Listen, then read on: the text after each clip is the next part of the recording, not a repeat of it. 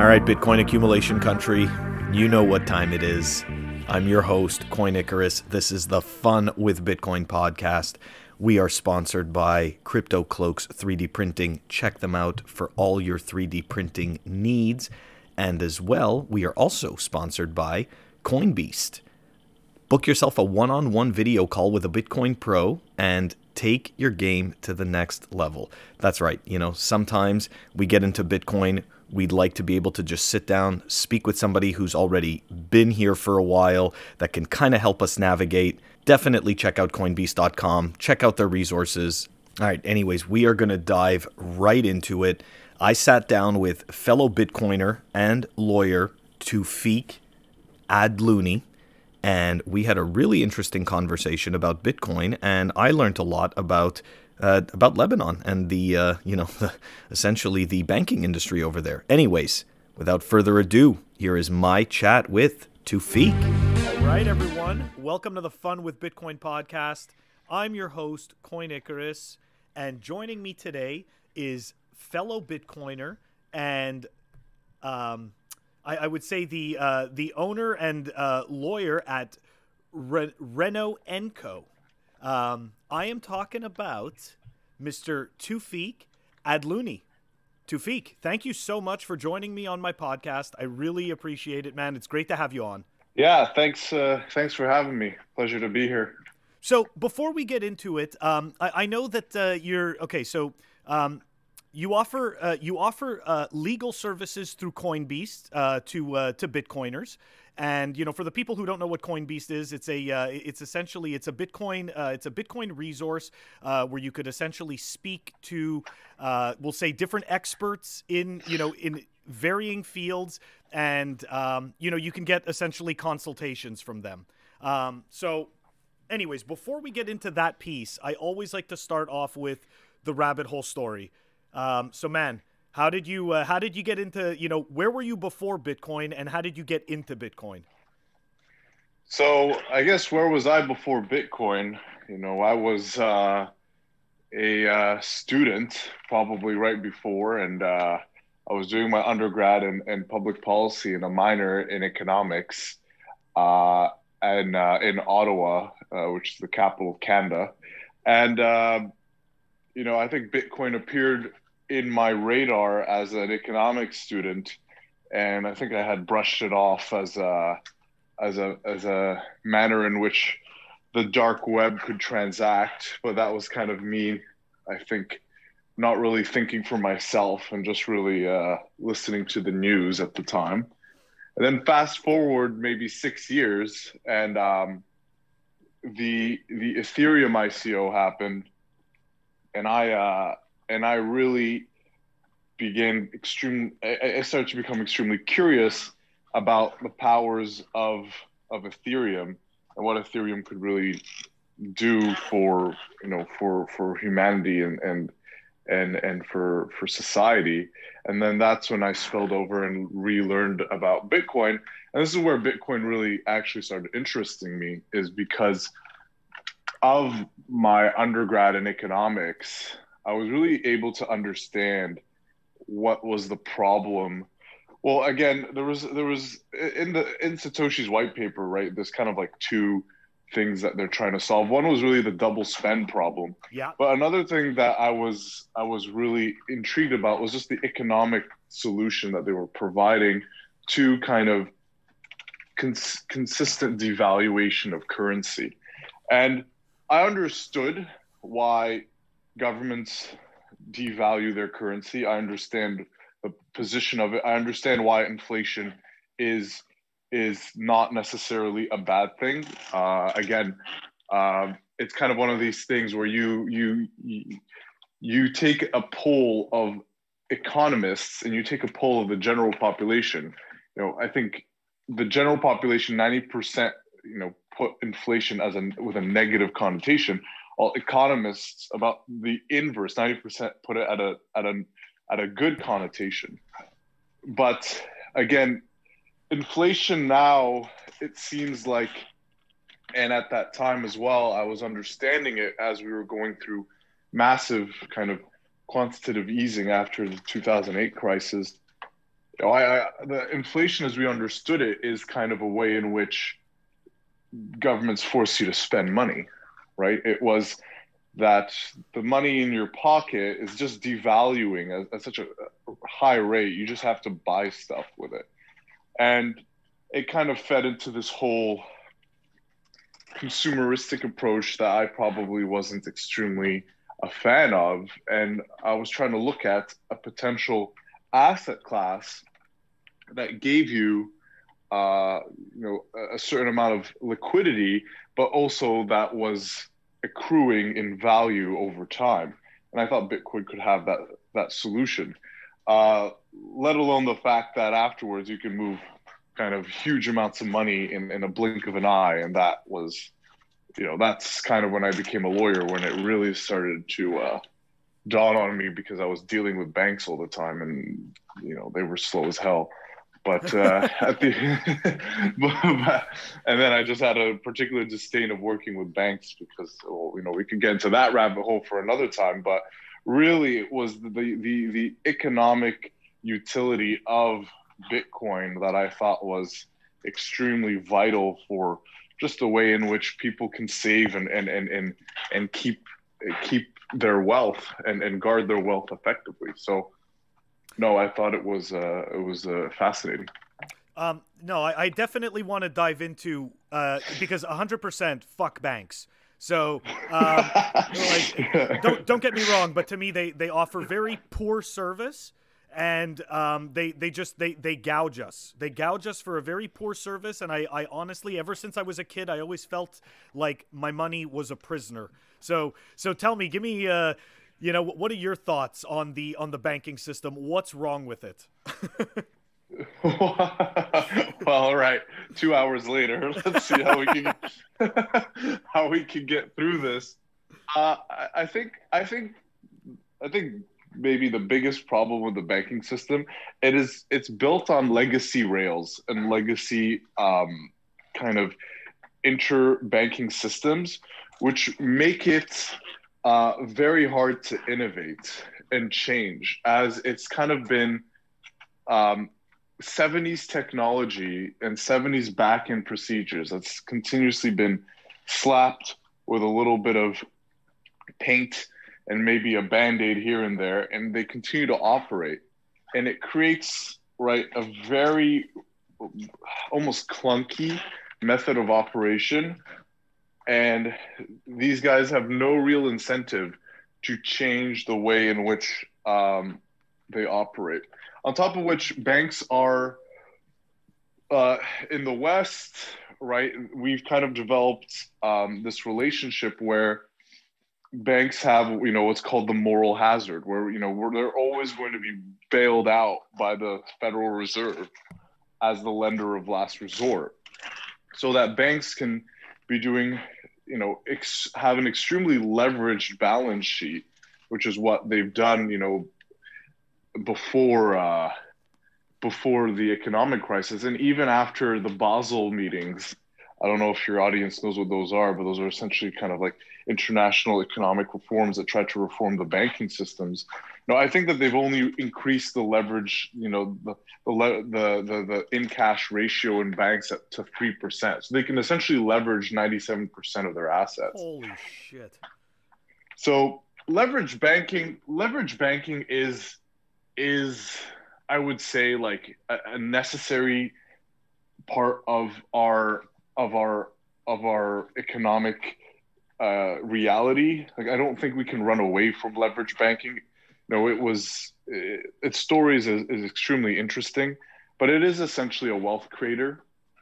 But I think that the manner in which it's being going about, especially with this moral hazard question, you are really creating high risk actors in banks, because they're just, worst case scenario, they're just going to get bailed out by the feds, and they're just going to get this kind of this access to this money supply that no one else has access to. It is a weird relationship with our there's this book that I listened to a podcast about. I haven't read it, but it's called it's on my list. It's called Layered Money. I don't know if you've heard of it. I've heard of it, but I have not read it yet. So I haven't read it either, but so I'm not going to do a lot of justice. But it sounded fascinating when I heard the guy on the TIP podcast, the BTC, the Investors podcast. I don't know if you listen to that podcast. I don't know if I should be, pumping up other people. That's okay. No, people's dude. Podcasts. Yeah. But, it's all good, man.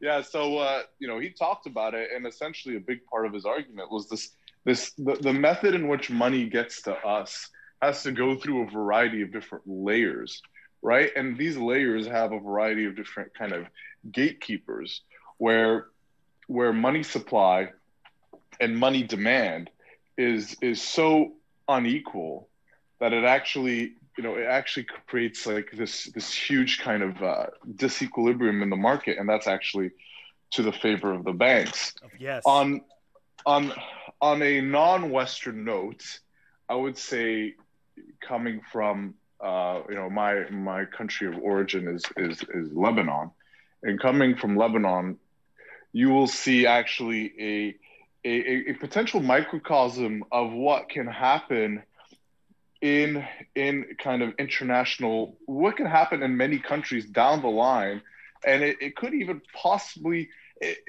It's tough to happen in the United States as long as the demand for the greenback exists on the international scale, right? Because the demand in the greenback is what creates this kind of position that the U.S. can just continuously gain debt, because everyone will always have a necessity to buy their bonds, because to buy their bonds, you get access to greenbacks. And access to greenbacks is where this kind of disequilibrium of supply and demand for currency exists. And in Lebanon, it's one of the most indebted countries, GDP per capita, in the world. However, it's not sovereign debt, it's internal debt. But what happens is that the government has continuously rolled its debts year after year so that it would never really have to pay them. But there was a moment where its internal lenders stopped having the capacity to lend. And then they essentially tapped out their banks. And then they had to go through something where they would actually have to start printing money. And what they did is that they started printing the Lebanese pound, which is the local currency, which is supposed to be pegged to the US dollar. However, they didn't tell anyone about this. And they have continuously stated that the Lebanese dollar is pegged to the US dollar.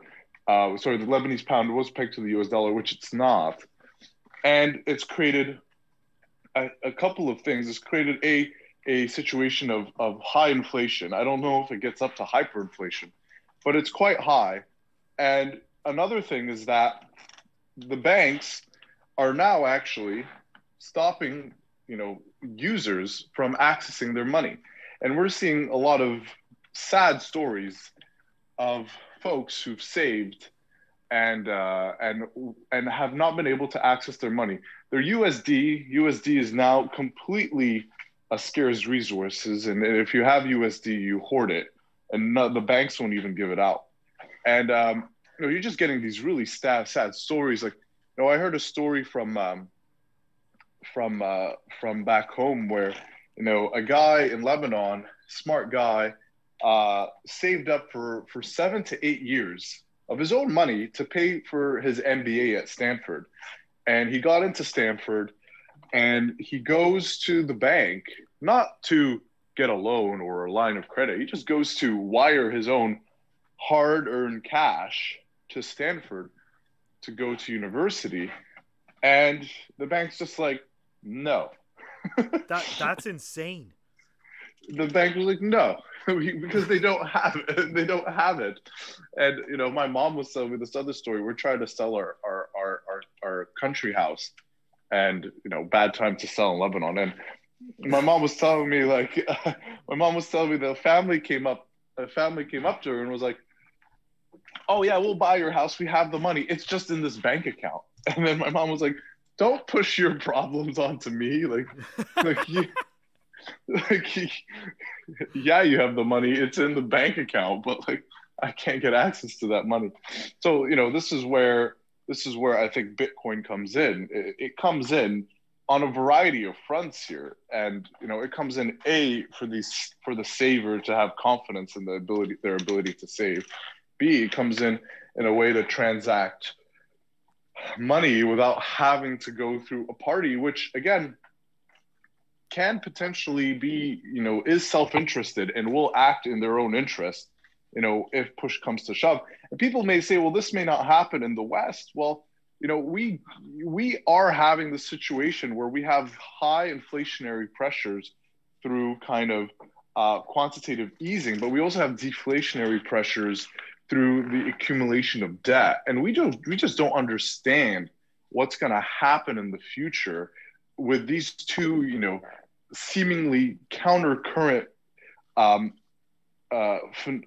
forces continue to act in that certain way.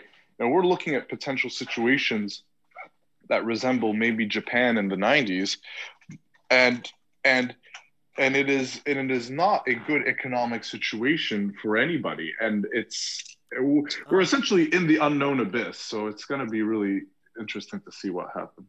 So and just for the people that don't know what happened in Japan in the 90s, are we talking about the stagflation, like the lost decade? Exactly. Yeah. Exactly. So and what was it exactly that happened in Japan? Like it was the what is it? It's like the wages didn't go up either, and even I think like prices started to drop. I don't recall exactly what was happening back then. I was still a teenager. Yeah, well, I don't think I was actually of a certain age to remember either, but it's definitely something that we took in our economics courses. But yeah, it's essentially where there was a economic stagnation caused by like an asset price bubble collapse, right? And what essentially happened is that you had kind of this weird kind of experience where the bubble burst. You had kind of no growth, and with inflation, yeah, it was a kind of sorry, you were remembering something? Yeah, I was gonna say I do recall. I think they printed like they printed way too much. Like there was all these market forces that came together, like you explained, and it just made it so that like nothing could move. Like they were just completely stuck, and they were like being bogged down. Right. It's because economically. Because essentially, I think what happened is that there was a liquidity trap, right? And what a liquidity trap is where monetary policy is already already so low that it can't go any lower, and you can't essentially insert more liquidity into the market, right?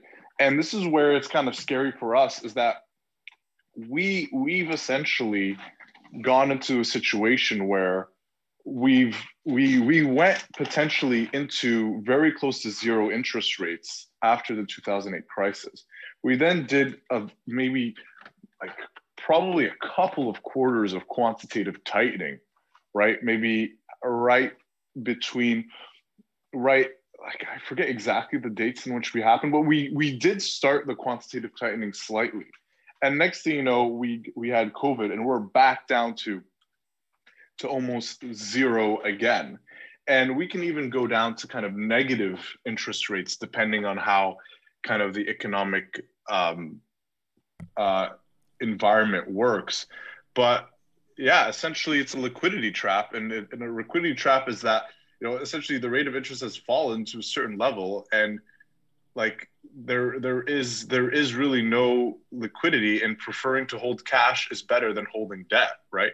And so you enter into this place where no one's borrowing, and I mean no one's lending and no one's borrowing, and the economy just gets totally sucked up.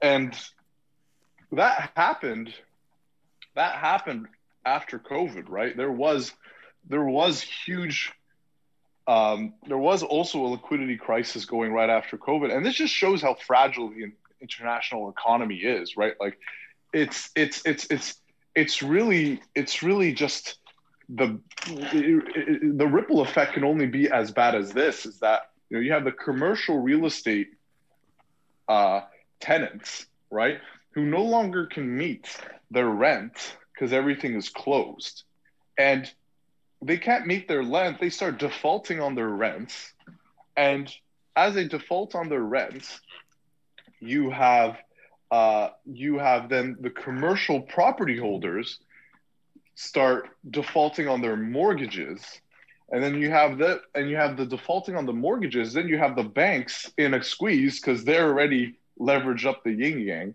and then they have to go to the feds to get bailed out. And you have, again, this huge ripple effect that goes on. But this is why, the U.S. government and the Canadian government just shot money right into the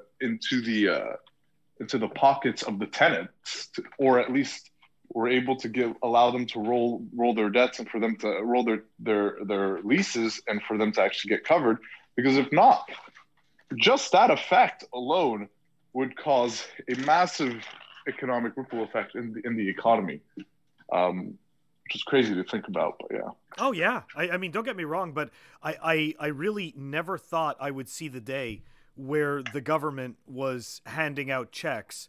No, I'm not talking about people on welfare or unemployment or something like that, disabled. I'm talking about our disability. I mean, just us working people are just getting extra money from the government. I never thought I would see that, and this is like I know that we are in a bad place when this is happening.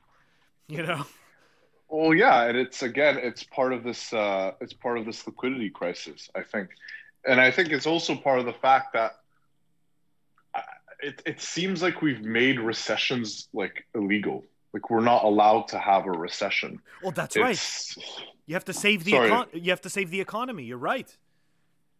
And you're just not allowed to have a boom and a bust, and it's weird. We've been taught, again, that there's a business cycle. There's periods of growth, there's periods of recession, and there's periods where prices overgrow value, and there's other periods where value is where you kind of get where you can kind of get your bang for your buck, or where value starts re-emerging is during a recession. And this is just a natural business cycle. But now we're kind of stating that, well, that natural business cycle isn't acceptable because we can't live through another recession. It's just too bad.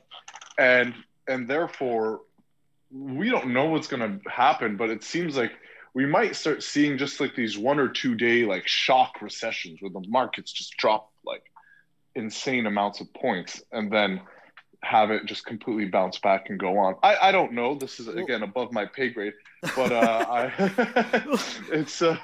it's just fascinating to watch, however. Well, let me and don't get me wrong, this is all above my pay grade. But it's all good. We're having, we're shooting the shit, But let me ask you this, right? Like, so based on what you just explained, which I totally agree with, right? With what's happening, like, we're not allowed to have these recessions, we're not allowed to have these booms and busts. We can't afford to have these problems, okay? Because we're just so completely leveraged, or at least that's the way I see it. So doesn't this naturally cause the bubbles to get bigger and more dangerous? Like, doesn't this make it so that, like, we can't not have these insane bubbles that are going to get larger and larger? Because we're not letting them pop, right? We're not letting the economy naturally sort itself out. So I feel like, it's like, I don't know. It's like this patient that like is constantly being filled up with more and more blood, and like every single time there's like a pop, we go and we put a Band-Aid on it, and the skin keeps getting thinner. It very well may be. I don't know, but it definitely seems like there is a bit of a growth addiction, and I could understand why. And you just have to look at the stock markets these days. The Feds are, in an essence, through they're now buying equities, right? They are overly inflating the stock market. Yes. And you have not only through kind of the traditional methods of that they're now dealing with equities, but you also have kind of the non-traditional methods where you have, a lot of these the Wall Street bettors or whatever you want to call them. I don't know how big of their role is, but they're taking their $2,000 checks and they're not doing anything, so they're going on Robinhood and they're investing in a bunch of stuff. And again, this is one thing that worries me about Bitcoin, but I think Bitcoin has the necessities to outlive a kind of inflationary bubble built off of kind of an expansive fiscal policy of the government. I don't think other kind of stocks have that that intrinsic ability to kind of withstand a certain pop that may happen. But yeah, I'm curious to see. I don't know. It's I think you have a good point, but it's going to be a really interesting couple of years after this. I totally agree, man. I completely agree. It's going to be. I think we're in unprecedented times, but because we have an asset like Bitcoin, which again the world has never had before, so I think that I think a lot of people are going to be very surprised to the upside of Bitcoin. Right? We always joke around that the models are destroyed, but to the upside. So yeah, we're definitely in for a ride, man. Okay, we're gonna switch gears a little bit. Okay, talked about the rabbit hole story, got into some serious stuff about banking, which was very interesting. And I wrote down the book that you mentioned, Layered Money, and here, let me look up who the. It's Nick Bhatia. Yeah, exactly, and he was on that podcast, and I thought that podcast with Preston Pysh is just like some of the most quality Bitcoin podcasting that I've heard anywhere on the internet. And he's just his interview with Michael Saylor there. I don't know if you listened to it, but wow, like I really recommend everyone to listen to it and listen to this one as well with Layered Money. Yeah, no, he calls it a Bitcoin masterclass, and I really think it is.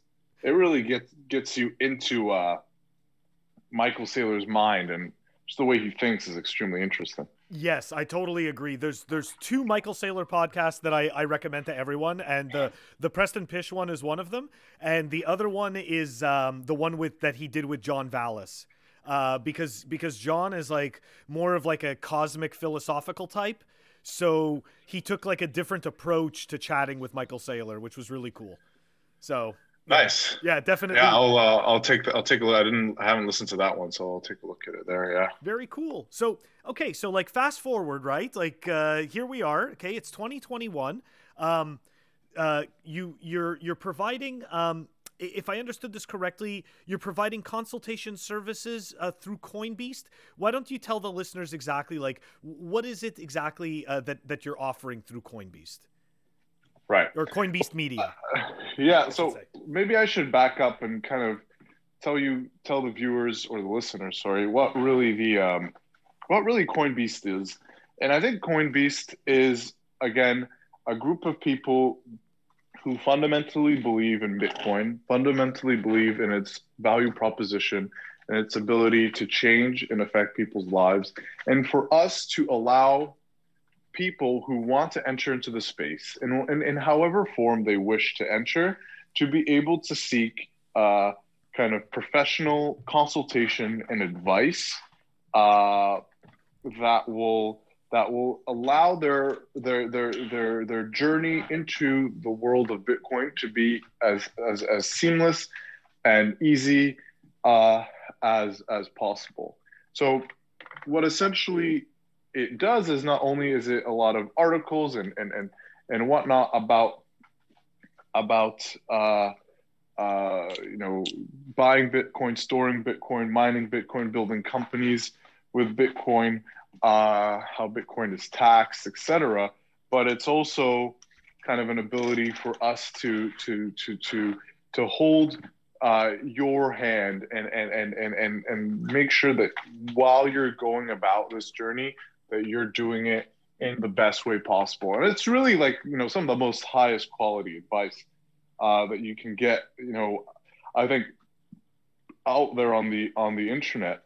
My role is coming in it from a legal perspective, as I've been a lawyer practicing in the world of blockchain and crypto for several years, and I could essentially assist with a lot of the questions you may have about the legalities of maybe owning Bitcoin, of paying customers with Bitcoin or paying for services with Bitcoin, how Bitcoin is potentially taxed, how you can manage wealth from a legal perspective with Bitcoin. These are kind of the services that we see being offered, at least on my end, through the website. But there's a lot of other guys out there that are, extremely talented as well.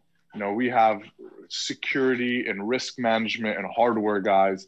We'll make sure that your Bitcoin is safe and secure. I think one thing about Bitcoin that's kind of off-putting to some people is that there is no reset button. There is no undo button with Bitcoin. So with that in mind, folks really sometimes get turned off by that. But again, it's not as scary as it seems. And I'm sure everyone already on your podcast is pretty much a diehard listener, so I'm sure they're all with me there. But but if you are, let's say you are a Bitcoiner, you've invested, you have a decent amount of sum, but you're looking to move kind of your Bitcoin off your hot wallet or onto a Trezor or onto maybe a cold wallet somewhere that you find is more secure, or maybe you don't know if that's more secure and you're asking what's more secure. Am I at that level of kind of Bitcoin holdings that merits kind of an added level of security and risk management, and how you can build that out yourself? So that's really where I think a lot of the experts could come into play, and I come in on the legal side. I like that, man. That's a great description. When I first spoke to Jonathan, and he approached me about CoinBeast, I thought that it was it's a really great idea, because that is something. I mean, look, don't get me wrong, right? Like, there's some people, they're going to be perfectly fine with digging on their own and just kind of fumbling around in the darkness, right? And that's okay, to each their own. But then there's some people that genuinely want to go to a place where, it's like, here's a Bitcoiner that understands this particular aspect, right, of, let's say, business or corporations or whatnot, and they can offer you, a consultation service. And I really do like that. Like, I actually think that is going to be, I think that's going to be helpful, especially for noobs going forward, right? Because some people do want to make an informed decision on their own. They don't want to have a trusted third party, but they just want to speak to somebody so that they could at least bounce ideas off of and figure out if they're on the right track or not. Exactly. And the quality of the professionals is really, really high. We're not just getting you a guy who set up, a Trezor wallet once. We're getting guys who've essentially set up, some of the most insane cold storage systems, even you could probably call it glacier storage systems in the world. We got some of the biggest thought leaders, at least that I know of, people who are consistently in consultation with the regulator that are on there. So the quality is really, really there. And I even say that it's not even for noobs, because it's even for maybe just regular old Bitcoiners that have been in the space in a while, but are really interested in just leveling up, right? Leveling up on their knowledge, leveling up on their security, leveling up on how they manage it from a legal or a tax or accounting side, right? Because getting into it, it could be just as easy as get a get a Coinbase account, buy a bunch of Bitcoin. It's fairly, I think it's fairly easy to get right into there. But how do you get to the next level? How do you take all your money that you got on Coinbase and you put it on your Trezor wallet? How do you actually then account for that from a tax side with with your tax authorities, or how do you then are able to build kind of other things on top of the Bitcoin ecosystem, which you can, and it's pretty interesting for the entrepreneurs out there. So there is a lot of, I would say, strong advice that can be given through the platform. I like that. You guys have some really good variety. I was taking a look at the site, and I saw that like for mining and stuff like that, you've got Denver Bitcoin. So he's been on he's been on this podcast before. I speak to him I'd say like fairly regularly, on Twitter and stuff. And yeah, man, he is a fantastic resource when it comes to mining, and just really like when he speaks about it, you totally get the passion. Like you could feel the passion out of his voice. The same way that like I feel it with you when you're talking about the services, like the law services that you offer. So man, this is really cool stuff. Yeah, like I think for us, like we're in the space because we believe fundamentally in the change that kind of Bitcoin can offer, and we're committed to being kind of like a small cog in that change, right? That's really where I think all come from, and we come from this real position of helping others. So I think with that in mind, yeah, it's hard not to be passionate about it. Man, you guys, I really think that you guys are adding some big value, and it's gonna start to reflect, So thanks. Great idea. Yeah, man, great idea. So look, we're gonna we're gonna wrap up the show, but before we wrap it up, do you have any final thoughts that you want to leave for the listeners? Yeah, well, I don't know if I have any other final thoughts. I just think that for guys out there, it's important. I think one thing that I heard is it's important to really kind of put ourselves in a grouping of a form of a movement, really. And I think I heard this before, and I really do believe in it as well, is that Bitcoin is more than just a manner in which you can solve the double spend problem. It is really at this moment so much more. It is a movement for us to kind of reclaim our financial independence from, I would say, banks and for a lesser extent, maybe central governments, to allow ourselves to have that independence with an asset that is not coupled with a government currency, and for us to really kind of position ourselves in this movement where we kind of allow for the reinvention of money to occur, and for it to occur, around Bitcoin. And I think that we'll look back at these moments, hopefully in the decades following, and we'll say, well, I'm happy that I played my small role. You with your podcast, us with Coinbeast, myself as a lawyer helping kind of companies navigate the space, and all of us and everyone who's listening playing their small role in kind of making this adoption happen. I think it's really exciting, but I definitely want to frame it in everyone's mind that we are part of a movement, and I think there is something kind of bigger than us happening, and it's exciting to be a part of it. Tawfiq, man, that's absolutely beautiful. I'm gonna put a link to your website and your Twitter contact details in the show notes.